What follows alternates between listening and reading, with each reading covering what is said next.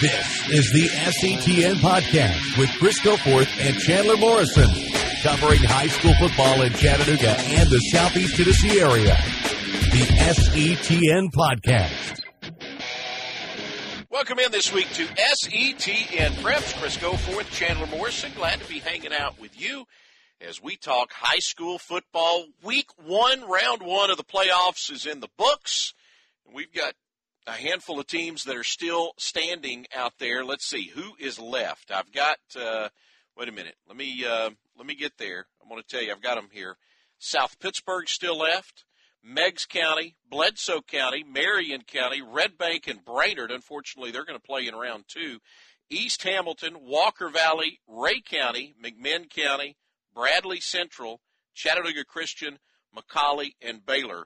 We've got 14 schools that are still left that we'll be talking about later on this week when our second podcast drops on Thursday, where we'll be previewing some of those matchups in week 2 of the high school football playoffs. So, Chandler, if you're ready, sir, before we get to the previews, we do need to, a little news and notes here. A little shocking story that broke over the weekend. Wayne Turner forced out as the head coach at Tyner. We're going to have Stephen Hargis of the Times Free Press join us coming up here before the end of the program to talk a little bit about this with Stephen. But a really good head coach for a really long time, and a guy, Chandler, that has done a lot for that program at Tyner, far, far beyond just coaching football and coaching wrestling there. I mean, he is. You talk about a guy that has gone above and beyond for years for the kids at Tyner.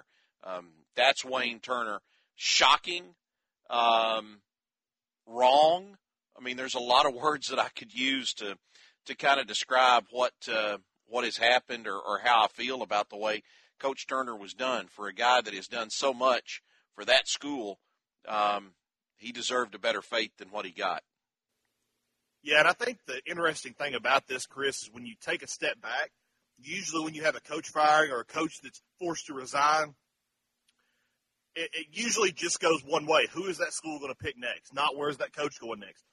Wayne Turner is so accomplished and so respected, especially in the Chattanooga area and probably all across the state, that it now becomes a twofold story where now you have to look at where is Tyner going next, where is Turner going next. And that's kind of what we'll talk about here later in the podcast. But I think that's the most interesting. You usually don't have a coach resigning or coach firing that ends like that unless the coach is already going somewhere else.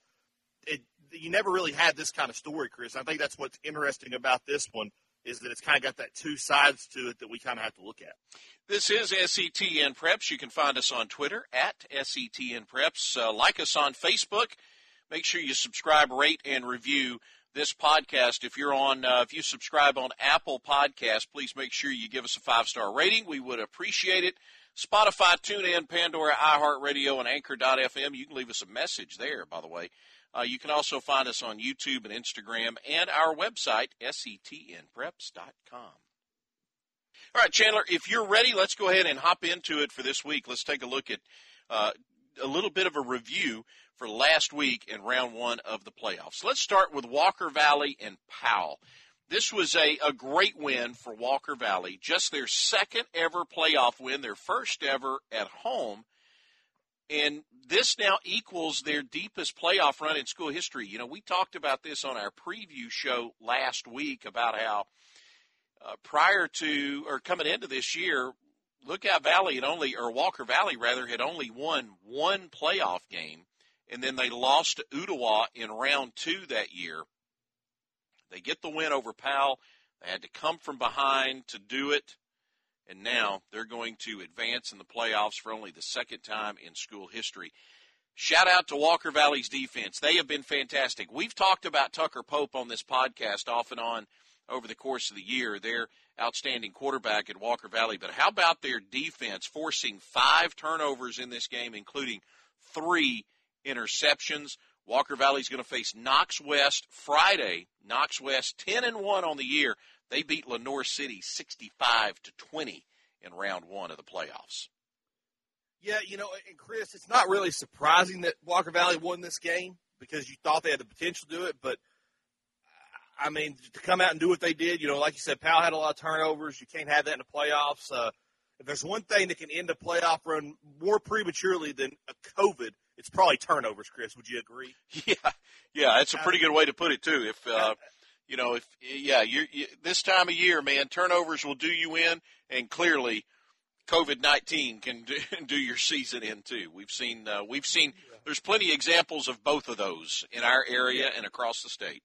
Yeah. Chris, I'm going to talk about this for a second, and we'll talk about this Ray County game here in a minute, I'm sure. But to me, last week or last episode, I said that, Ray County, Walker Valley, they could be in the quarterfinals playing each other again. I still think that's possible, Chris, although I don't think Walker Valley has proven to me that they can't. I think it's more Ray County. Walker Valley kind of got and this is something that for Walker Valley is kind of surprising for a lot of people. Excuse me, I'll just say it's kind of surprising for a lot of people in the sense that Powell shouldn't have been their opponent in the first round. It should have been Oak Ridge. It was, by all means and measures, it was set to be Knox West and Powell on the other side of that bracket, Chris. And then you turn around and Oak Ridge gets a win late in the season, kind of a 1-point win. I mean, Powell, Walker Valley's a one win or 1 point away from having to play Oak Ridge here in the playoffs, and I don't know how that one would have turned out. I don't know who the better team is, but Powell was the one that was destined kind of to be in that 2 seed. They ended up being the 3 seed playing Walker Valley. So this is a tougher matchup than what we'll say. And I think a lot of people are going to say, it's Powell, it's a 3 seed. Then they have to go play Knox West this week. Good luck. But really, Powell should have been the 2 seed, and they are up to par with being the 2 seed. And really, they played a pretty close game with Knox West as well. It's going to be tough for Walker Valley. I think it's going to be a tougher road, and they're the 2 seeds, so of course it's going to be a tougher road, Chris. But it's been a tougher road because they basically have the 2 best teams out of that region right out of the gate, and then Ray County has to go somewhere else with it. Walker Valley handed to them. That defense out there doing a great job. I believe Taylor Harvey out there is helping with the defense out there. If he's not the defensive coordinator, he's doing one or the other. Shout out to the Sequatchie County alum. But he's doing a great job out there with that defense. And golly, it just feels like Walker Valley is getting ready to make one of those runs of destiny, like we see sometimes in college football, where teams just get on a run, and maybe 3rd or 4th week of the season you can't see it. But when you get down to the nitty-gritty of that season, you can see the greatness just come alive and things just start falling their way. I think that's going to be Walker Valley this year because things had to fall their way in this game just for them to get that win. Let's go with East Hamilton and Sullivan South next. East Hamilton, a 56-20 winner. East Hamilton, they didn't finish the regular season the way they wanted, but they played Friday night like a team that's ready to make a deep playoff run. What East Hamilton did was get out to a lead early and force Sullivan South out of what they want to do. They are not a team that wants to throw the ball. They're not a team, frankly, that plays well when they have to play from behind. East Hamilton took them out of it, forced them into a situation where they had to throw the ball, and then they took advantage of it. Haynes Eller, East Hamilton's quarterback, 23 of 29 passing, 324 yards, and 4 touchdowns. And look, give East Hamilton, Grant Reynolds, that coaching staff a lot of credit because, man, they used everything they had to win this game. 4 onside kicks, a fake punt, and a double reverse. But they won 56-20 over Sullivan South. Tough draw for East Hamilton now. They've got to travel to Elizabethton, the top-ranked 4A team in the state and the team that won the state championship 11 months ago. Yeah, and Chris, on the other side of that, if they even get past Elizabeth, then they've got Greenville and I believe it's Greenville and Anderson County to worry about. So, I think they had a great win. I think Sullivan South was kind of one of those games that it's kind of one of those momentum games in the sense that last year you couldn't beat this team. This year, you for a lack of a better term, you blow them out. I think it's one of those where you really get momentum and you really see where you are compared to last year.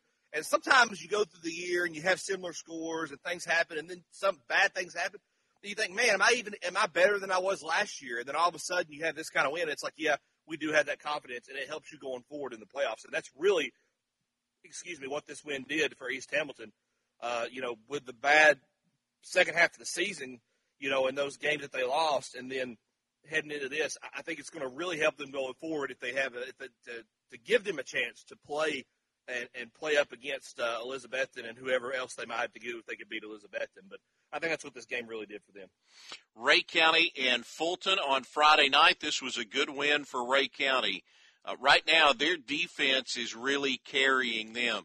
They've got to get this offense going. They are struggling on offense right now at Ray County. They had 5 turnovers Week 11 versus Marion County. They had 4 turnovers in this one against Fulton.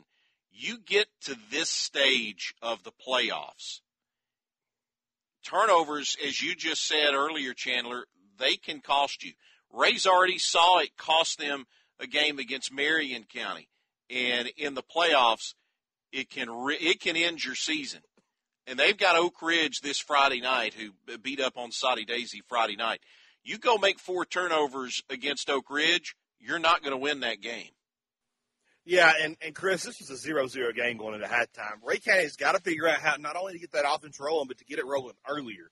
Because I think a lot of times when you get a running offense like they have that's based mostly around the run and you know, what they do with the run and ground and pound, and that's Ray County to a T, you know, if you're based around that, Chris, you've got to start scoring early. Because if you don't, you're going to get late into games and things are going to happen and you're not going to be able to make up the score because you're taking, you know, you're not used to having to do the hurry up and all that. But if you get ahead early, Chris, here's the kicker. Then you can run the clock out. And that's what every team that runs, that's their MO is let's get up by 2 or 3 touchdowns and start running the clock out and let our defense hold us. And that's what Ray County kind of had to do in the second half here. I said in our last episode, or maybe even our last episode, we talked about that Marion County game, that it's gonna affect Ray County. Like, you don't lose to a 2A team for the first time since 2002, and the first public school team that's in 2A in forever, and actually since you started your program, it seems like. You don't do that, Chris, and not have some kind of effect on your program, at least for a half, at least. And I think that's what we saw was they kind of had to get back in a groove and figure out, okay, who are we? We're Ray County. We play football. Let's get back into this. You know, I think it's the second time this season they've gone to halftime with a 0-0 score. They've got to figure out how to get this offense rolling early. And, Chris, they are lucky to have the opponent they did. I think if they had any other opponent in that pod that they were in, it probably could have spelled disaster for them because I don't think they were ready to play football this past Friday night. And the competition's only going to get tougher from here. Well, I love it anytime any of our local teams beat a team from the Knoxville area. I don't know why. There's just a certain satisfaction in it. Ray County did it, and Bradley Central did it. Bradley Central beat Farragut 17-14. It's the first time that Bradley Central has won a playoff game in 3 years. And, look, they got a guy in Javon Burke who's a big-time athlete, and they gave him the ball. 33 carries, 225 yards, and a touchdown Friday night. They rode Javon Burke to a win over Farragut. Now, Bradley Central, nice win. Now here comes Maryville. They got to go back up I-75 now and beat another team from the Knoxville area. And good luck to them. You've seen, and we'll talk more about this game probably coming up later on in the week, I guess. But you've already seen Maryville once. How much of an advantage is it when you can see them again and get this second look at them in the playoffs? We'll find out Friday night. The analytics don't shake out that way, Chris, unless you're McMinn County and have held them to under 30. But I do think that when you see a team twice, it does help. I wonder how much it'll help Bradley Central. This game was one that was just so tight. And me and John were sitting over here at the makeshift studio we have over here and a Friday night and trying to get all these scores out Friday night. And that was one that we were kind of sitting there on the edge of our seat because we were like, man, who is going to win this game? Because it just goes back and forth, back and forth. It was so long in between scores because it's a low-scoring game, Chris. It was just like, the tension was just in the air. And Bradley Central came out with it, and we were both kind of a little shocked because Bradley Central doesn't have the record of of winning playoff games in the first round. And a lot of it has to do with being in 6A and being in those situations. That's right. And Chris, I'm going to tell you something. It's only going to get tougher for Bradley Central, not just in the playoffs, but next year, because then they lose a lot of their Chattanooga area teams that they kind of had the upper hand on down to the lower, like Ooltewah, and now they're up with the big boys. They're going to have to play a lot more than Knoxville area teams. They're not going to play as many games close in Chattanooga as they had this year. So it's only going to get tougher for them as they move along. So I don't know what they'll do this week. I know that they beat Farragut, and that's always good to see a Chattanooga area team and a Knoxville area team. That's all I'll say about that, Chris. Brainerd and Smith County, they had to go into overtime, but Brainerd did it. It's a great win for Brainerd. First playoff win for Brainerd since 2009. Now they get a game against Red Bank. Remember, this game wasn't played a few weeks ago because of COVID. This is going to be a good game because Brainerd has athletes. Now, they got a bunch of guys that can run.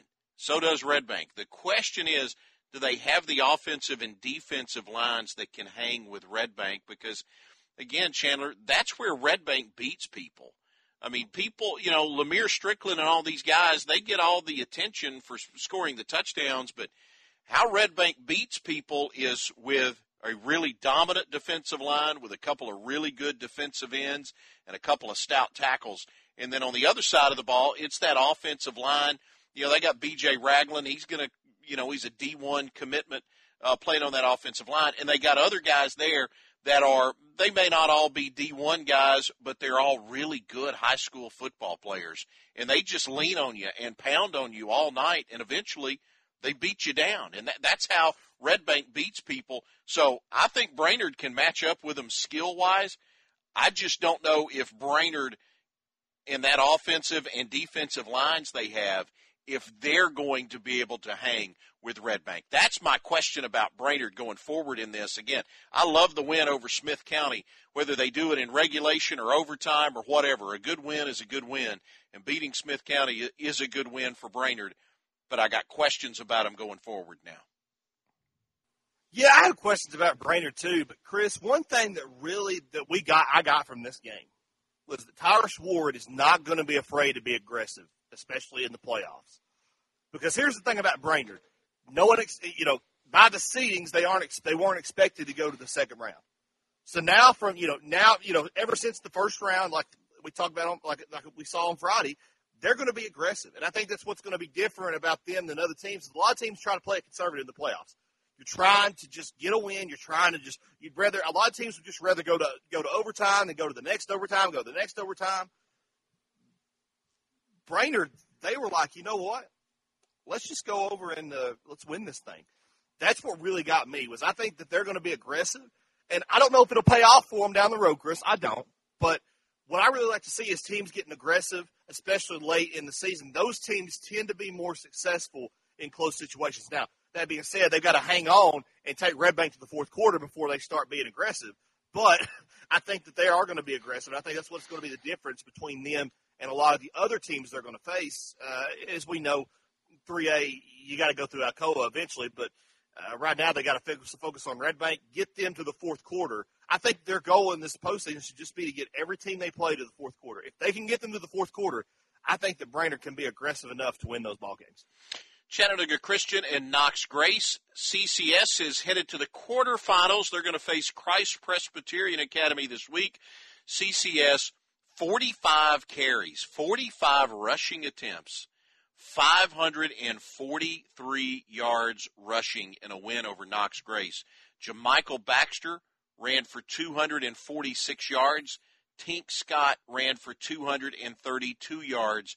And those two guys combined to score 8 touchdowns in this game and 479 yards rushing between the two of them. It's pretty amazing. I mean, that is a machine offensively at CCS, and a good win. Again, Chandler, I've said it already today. Anytime you can beat a team from Knoxville, it's a good night. And I really think CCS, I think they've got a good chance to keep going. I think CCS they can beat Christ Presbyterian Academy later this week. Chris, didn't you say that you had doubts about them getting past the first round? Sure did. Man, you jumped on that bandwagon awful fast. Anyways. Thanks to you for remembering that and pointing it out, too, by the way. Hey, just try to keep the... But I just want to say I was correct. I said that South Pittsburgh would be the only 1A team that would win, and I was correct about that. The rest of our 1A teams lost. South Pittsburgh was the only one that won. So, well, Chris, here's the thing. I pretty much said that, too, and if that was a bet where money was involved, you would have lost money on that bet, even if you got it right. I mean, that's one of those it's like modest, you know. So have you got anything to add about CCS or not? You know, me and John were sitting there at the makeshift studio on Friday night, and a lot of, you know, Division II is really weird in the sense that sometimes it's like a tire fire, sometimes it's like a track meet, and Friday night it was like a track meet. We were literally tweeting out the scores. I was, as fast as I could tweet out the score I was getting from the CCS Knox Grace game, another score was popping up. I think there was a point where two scores had happened before I could even type it out. Now, maybe I have slow fingers, but I know that they have really, really fast offenses is what I can tell you. I think CCS has to really focus on their defense, though. I think Knox Grace is going to put up a lot of points. Division II AA teams are going to put up a lot of points, Chris. You have got to be able, because, I mean, the focus in really Division II AA is kind of more on the offense than it is the defense. And I think the teams that have a good offense in those playoffs right there, in those brackets, they tend to be the ones that are more successful because they can start to stop what they have. I don't know who's stopping CCS. I want to see who can stop CCS. I think they end up with I believe it's CPA in the next round, if I'm not mistaken. Yeah, Chris. it's Crash Presbyterian. Yeah. So, and that's the number 2 seed from the middle division there. You know, I don't know who can stop them. All I know is I think they're going to be underrated and undervalued because they had a pretty good lead in this game. In Knoxville Grace, I think they were up like 40-something to 14, and Knoxville Grace just started to roll back and scored like 3 or 4 touchdowns there in the fourth quarter, I believe. So, I mean, it wasn't like it was a track meet all the way, but there in the second half, it was just back and forth, back and forth, back and forth. And Chattanooga Christian happened to win the track meet by more than a nose, I'll say that. But yeah, I think what we learned about CCS is they got to focus more on their defense. If they don't, I think it could be an early out for them because I think there are offensive in Division II AA that can outscore them and by a lot. It's time for our Friday night reveals, where Chandler and I reveal to you what was revealed to us on Friday night. Chandler, I will go first. Couple things for me this week. One of which is kind of what we've already mentioned, the fact that, you know, I feel like kind of thought going into the week South Pittsburgh would be the only 1A program to advance. I still feel like South Pittsburgh is the best chance that we have at winning a state championship this year. One other thing I want to throw out there is our 2A programs in our area are really good. I mean, we've got really good 2A programs in Meigs County, Bledsoe County, and Marion County. All 3 of them are really, really good. And the other thing that was revealed to me is that if Grant Reynolds and East Hamilton, if they're going to attempt 4 onside kicks and run a double reverse and a fake punt in round 1, what is he going to do? What's he going to pull out? I mean, are they going to run the fumble Rooski in round 2? Statue of Liberty? I mean. Yeah, I mean, you got to have, listen, you've put all that on film now. Yeah. You've put all that on film against Sullivan South, so everybody's got the film. 4 onside kicks, a fake punt, and a double reverse. I mean, you got the fumble Rooski and you got the fumble Rooski, maybe some sort of halfback option pass, a Statue of Liberty play, and gosh, I don't know. I don't know what else you pull off here in round 2 because they seems like they emptied the playbook in week 1. But good for them. Hey, it worked. They won the game, right? Yeah, I want to know how close that game was when they had to do 4 onside kicks because I don't think that game was really all. I mean, it was probably decently close. It wasn't all that close. I guess they were trying to get maybe they were trying to get the scouts even some practice in case. I don't know, Chris. Now I can see like the onside kick. You know, I can see you trying to do that multiple times because you can do it multiple ways, and then teams still can't figure out how you're going to do it. You know, on film because a lot of times teams don't even. I mean, good coaches will look at that and be prepared for it, but you got 1 week to prepare for somebody. Sometimes you just have to skip over things to get the basic stuff in, to get the big stuff in. A lot of times the good coaches plan for 100% of the plays. Great coaches do. Good coaches, prepare for 95% of the plays, but that 5% is what gets you when it comes down to playoff time. Chris, my big one for this week is, and I just have one, is that Chattanooga area teams are no longer digging graves in Knoxville, at least in the first round. They are starting to beat them. They are starting to get wins there. They are starting to compete there. And who knows, Min County might be able to go up against the top dog. Walker Valley might be able to go up against the top dog. Ray County's probably going to have a shot at the top dog out there in Knoxville. And to me, our area teams have kind of in the past, since we started this podcast, Chris, they've always went to Knoxville to die. Really this year, I think we're seeing kind of that trend being bucked. And maybe not everybody, Chris, but it seems like our Chattanooga area teams, and we talked about this a couple weeks ago. Since we've talked about this, Chris, by the way, our area teams in the bigger classifications have kind of proven us not wrong, but proven that they can make runs. We kind of talked about how nobody in our area had been to a playoff game or had gone to the state championship, below 3A since Red Bank in 2000. I'm not saying that somebody's going to do that this year, Chris, but it's looking very, very optimistic, especially when you consider teams like Min County are moving down. And Min County, if they can keep what they've got rolling next year, they could be right there in the mix for the 5A playoffs, Chris. And I'm just saying our area teams are not going to sit around and be, they're not going to dig the graves anymore. You're going to have to throw them in there. They're not going to jump in anymore. Yeah. Certainly, I feel like our Chattanooga teams had some success against Knoxville Friday night. So hopefully they can keep that going and we can get another round of wins in the books. And unfortunately, we do have a matchup on Friday night that pits two of our local teams against each other in Red Bank and Brainerd. And I hate that because that means we're going to definitely lose at least one of those two from our local teams. And so while I hate that, again, I'm excited both of those teams were able to get a win on Friday night. Coming up later in the week, make sure you're with us. It's Thursday. That's when it drops. Chandler and I will have our round 2 of the playoff preview. We'll do that again coming up on Thursday of this week. Now, we let off our podcast this week talking about the news of Wayne Turner being forced to step down as the head coach at Tyner. Stephen Hargis is the sports editor of the Chattanooga Times Free Press, and he will join us next, and we'll talk a little bit about Wayne Turner, no longer the head coach of the Tyner Rams.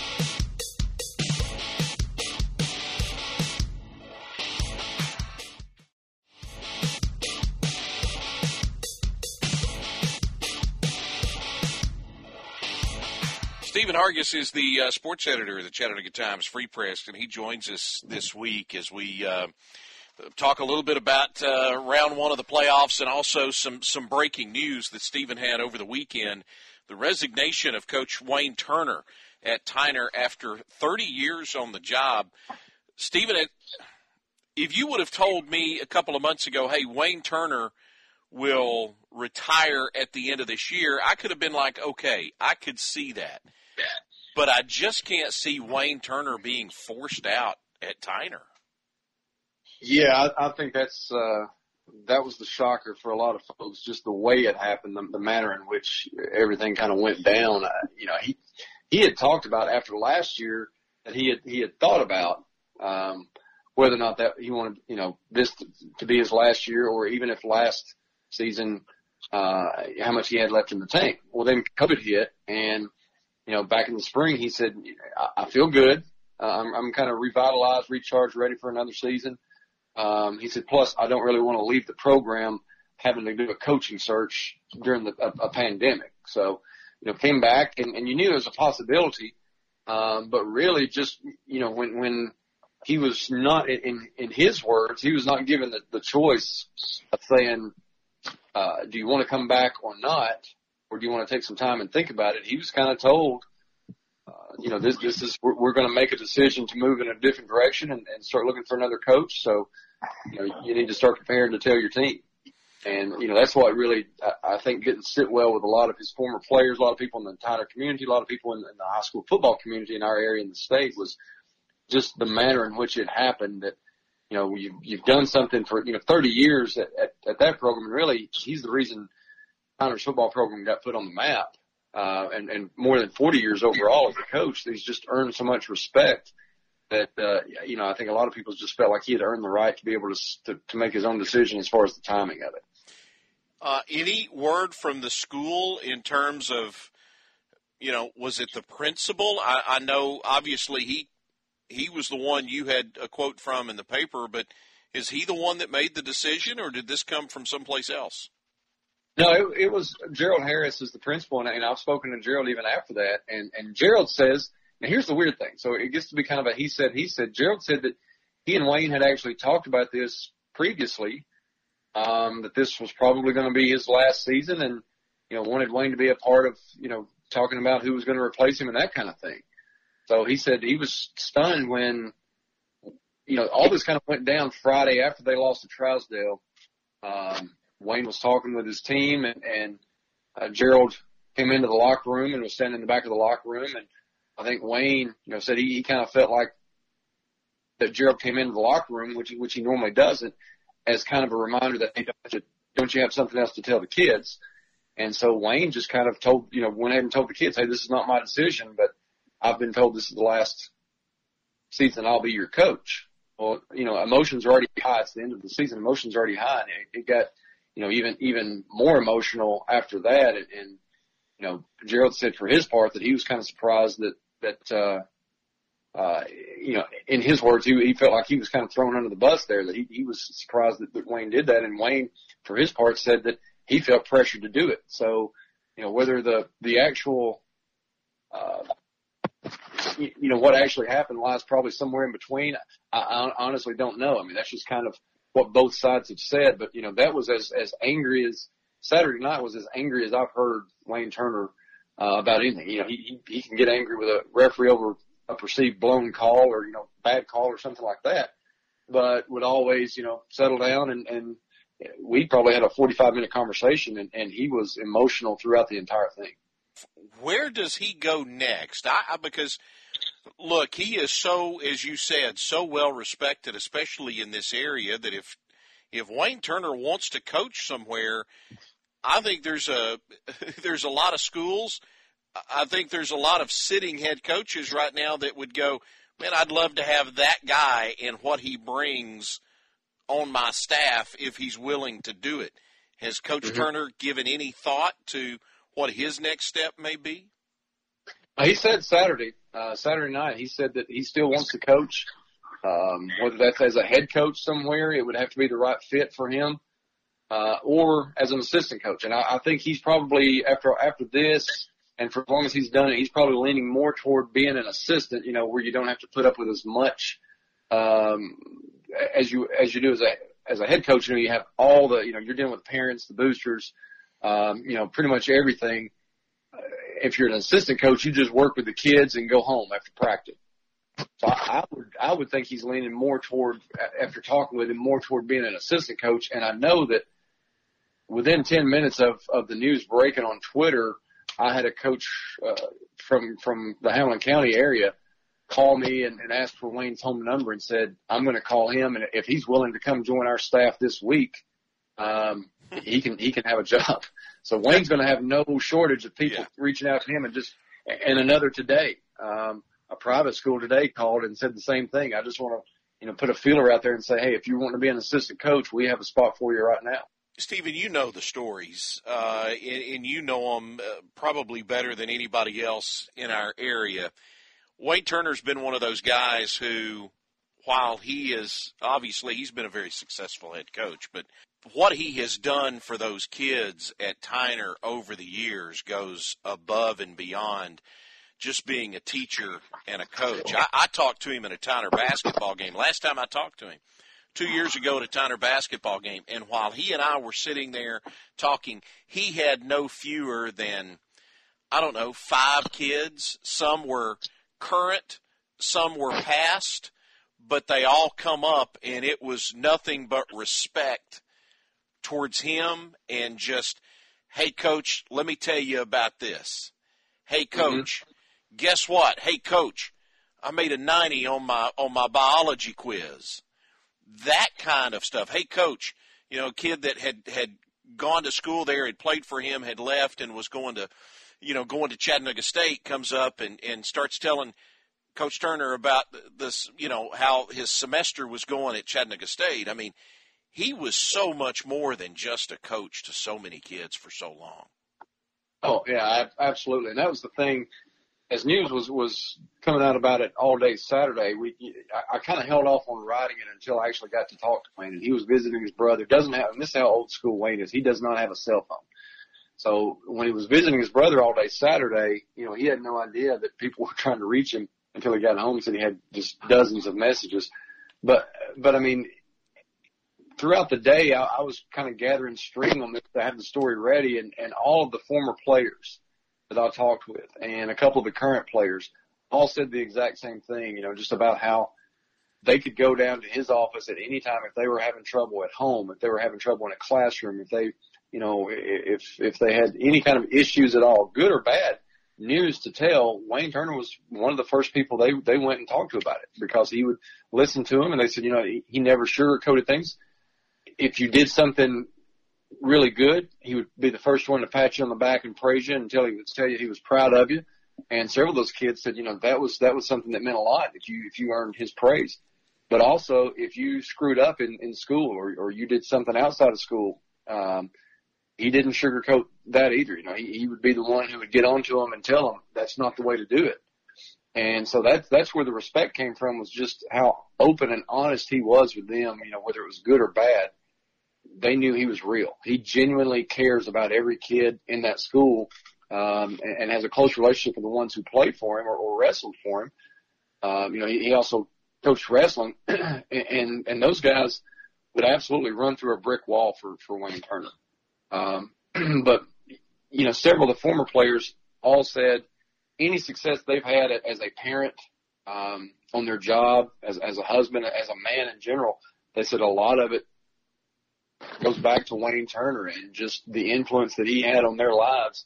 Of, you know, he gave them somebody that you wanted to hear him say, I'm proud of you, and somebody that you didn't want to disappoint. As a kid, you know, that's a big deal to have that kind of role model, and that's what he was for a lot of those kids. And you know, another former player said there's no telling how much money out of his own pocket he's used to you know, take kids home after practice, after school.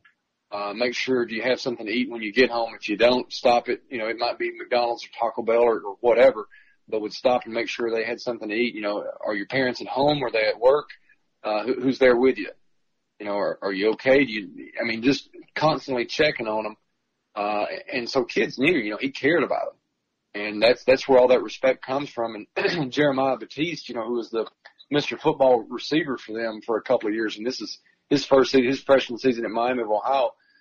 And when I called Jeremiah and said, you know, where were you when you heard the news? And he said, I was in my dorm room doing homework. And he kind of laughed and he said, now that sounds nerdy. He said, but he said, that tells you the influence Coach T has had on my life. He said, I know that I have to get my grades in order if I'm going to play. And when I go home, he's going to ask me how my grades are. He said, so I'm constantly doing homework or getting tutoring to make sure my grades are good. And I thought that was just kind of amazing that he said, you know, stopped him and said, that's the influence that he's had on my life. I was doing homework because I knew when I do come home for the holidays or whatever, I want to make sure I can tell T that my grades are good. I know that he's wanting to coach again, and I know you kind of alluded to, you know, he might be an assistant coach, he might be a head coach. I think when we look at this, if he was to be a head coach, what kind of things, because you probably know him better than we do, what kind of things would he need at a program? Would it need to be an established program? Would it need to be a total rebuild? I mean, what kind of things would that have to be? Because you know, I'm just curious, you know, when someone has been coaching for that long, how does that really affect you when you've been in a school so long and then having to go to another school like that? I think more than established or not established, it would be for him. It would be more about the administration that he's going to be working with and working for. You know, he said several times he's learned a lesson about, why he always wanted to be appreciative of the administrators he worked for who were supportive of him, kind of hinting around that he didn't feel supported this time. So I think he would definitely do his homework and find out if it was a head coaching job. He would call around to find out what the administrators that he would be working for are like. I think that's more, he wouldn't shy away from, for goodness sake, before he came to Tyner, he was at Kirkman. And at the time when he took over Kirkman had the longest losing streak in the nation. And they ended the longest losing streak in the nation and actually were featured in Sports Illustrated for doing so, when Wayne Turner took over as head coach. So he does not shy away from building a program up. And Tyner, when he came to Tyner had never won a playoff game. They'd missed the playoffs the previous 5 years before he got there. So, an established program is not something he would necessarily have to have. But I also think, that at his age, I don't know that he's looking to have to, build from the ground up. But I don't think that would be a deal breaker. I think more so it's the administrators that he would work for. But I really think, just a combination of a lot of things, I'll be surprised if he's not, opting to be an assistant coach somewhere. Stephen, let's talk a little bit about the playoffs. We just wrapped up round one. Any surprises for you in the first round of the playoffs? I don't know if, no real stunners, no shockers or anything like that. I kind of thought Brainerd had a good chance to knock off Smith County just because the week before when Brainerd lost to McMinn Central, they had 7 starters that Tyrus Ward held out. A couple of them were banged up, but the majority of those were to get those kids' attention that they weren't doing what he thought they should be doing in class. And he let them know that, hey, if you're not getting your academics taken care of, I don't care who you are, I'm going to sit you. So he sat them in that game, and it came back and bit them. They lost to McMinn Central, and it cost them, getting to play at home in the first round. But I knew those guys were going to be back. Felt like they had a good chance, especially with Kadarius Price back healthy and in the backfield for them. So that one, I was a little surprised that Signal Mountain really put the fear into Upperman. Took them into overtime and nearly pulled off the upset there. But outside of Walker Valley is kind of becoming the story of our area, with Drew Akins and the job he's doing there. They were, averaging close to 50 points a game to end the regular season and then to beat Powell, a really good Powell team for their first playoff win at home. That was impressive for Walker Valley. But I think most of them really went the way that we thought. You could make an argument for Chattanooga Christian going on the road again, to knock off Knox Grace. They did it earlier this season, but, some people, that was kind of such a back and forth game and Knox Grace had some turnovers and things like that. So you think, okay, well, if they play a clean game, they're at home, they probably win. But CCS just went and just kind of punched them in the nose and took control of that game early on. Stephen Hargis, thank you, sir. All right. Thanks, guys. Thanks to Stephen Hargis of the Chattanooga Times Free Press for being with us to talk a little bit about Wayne Turner stepping down. Again, Chandler, that's one of the more shocking things. I'm not shocked, kind of like I told Stephen, if you would have told me 2-3 months ago that, hey, this is probably going to be, this will be Wayne Turner's last year at Tyner, I'd be like, okay, he's accomplished enough, he's done enough, he's going to retire and go enjoy life for a while. Never would have thought that he would leave Tyner this way. So, shocking, really, really shocking. It is really, really shocking. And like I said at the top of this podcast, the thing about it is usually you don't have a situation where you have a coach and a team both looking for new places. Here's the thing. We've said this for the past however long we talked to Stephen Hargis. Whoever gets Wayne Turner, I think you almost have to bump them up a seed in the playoffs. That's what the kind of difference he's going to bring to a program, whether he's the head coach or an assistant coach there. I wonder what kind of, places he could go. And I honestly, I think I'm with Stephen on this. I think he'll end up being an assistant coach.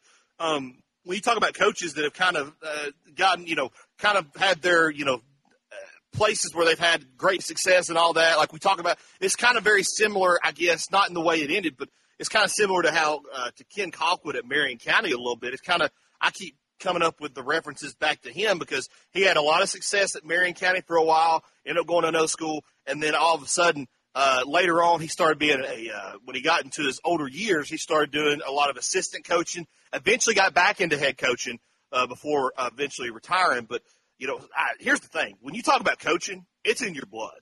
And there's a lot of jobs you can talk about retiring at early and this and that. Football coaches, if they are a true football coach and they love to coach, they'll coach until they're in a casket. I mean, that's how a lot of football coaches are. Everyone I talk to, they would probably do it and not even retire. I mean, that's just how it is. So, I could see him definitely coaching somewhere. My only thing is I want to know how long he's planning on coaching, because, you wonder if someone like him wants to retire or they want to continue to coach until they can't physically coach anymore. Well, wherever he lands, somebody's going to end up getting a good coach with wherever Wayne Turner lands. So wish him all the best because, again, he's done a lot for a lot of kids for a long time at Tyner. So hate to see the way things went down for him. That's going to wrap it up for us this week here on SETN Preps. Don't forget, join us on Thursday, and Chandler and I will take a preview of Friday night's round 2 action in the TSSAA playoffs. We've got 14 teams still standing heading into week 2. Chandler, I'm looking forward to it. Me as well. Make plans to be with us. We'll see you on Thursday. Have a great week.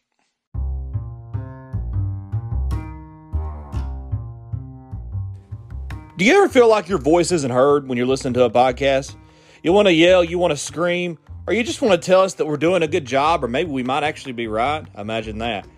Then go to anchor.fm. You can go on the app, you can go on the website, you can go right on your phone on the browser, and you can record a voice message. That's right. You can let your voice be heard on the SETN Preps podcast. Just go to anchor.fm and go to our page, SETN Preps, and you can leave a voice message and tell us what you think.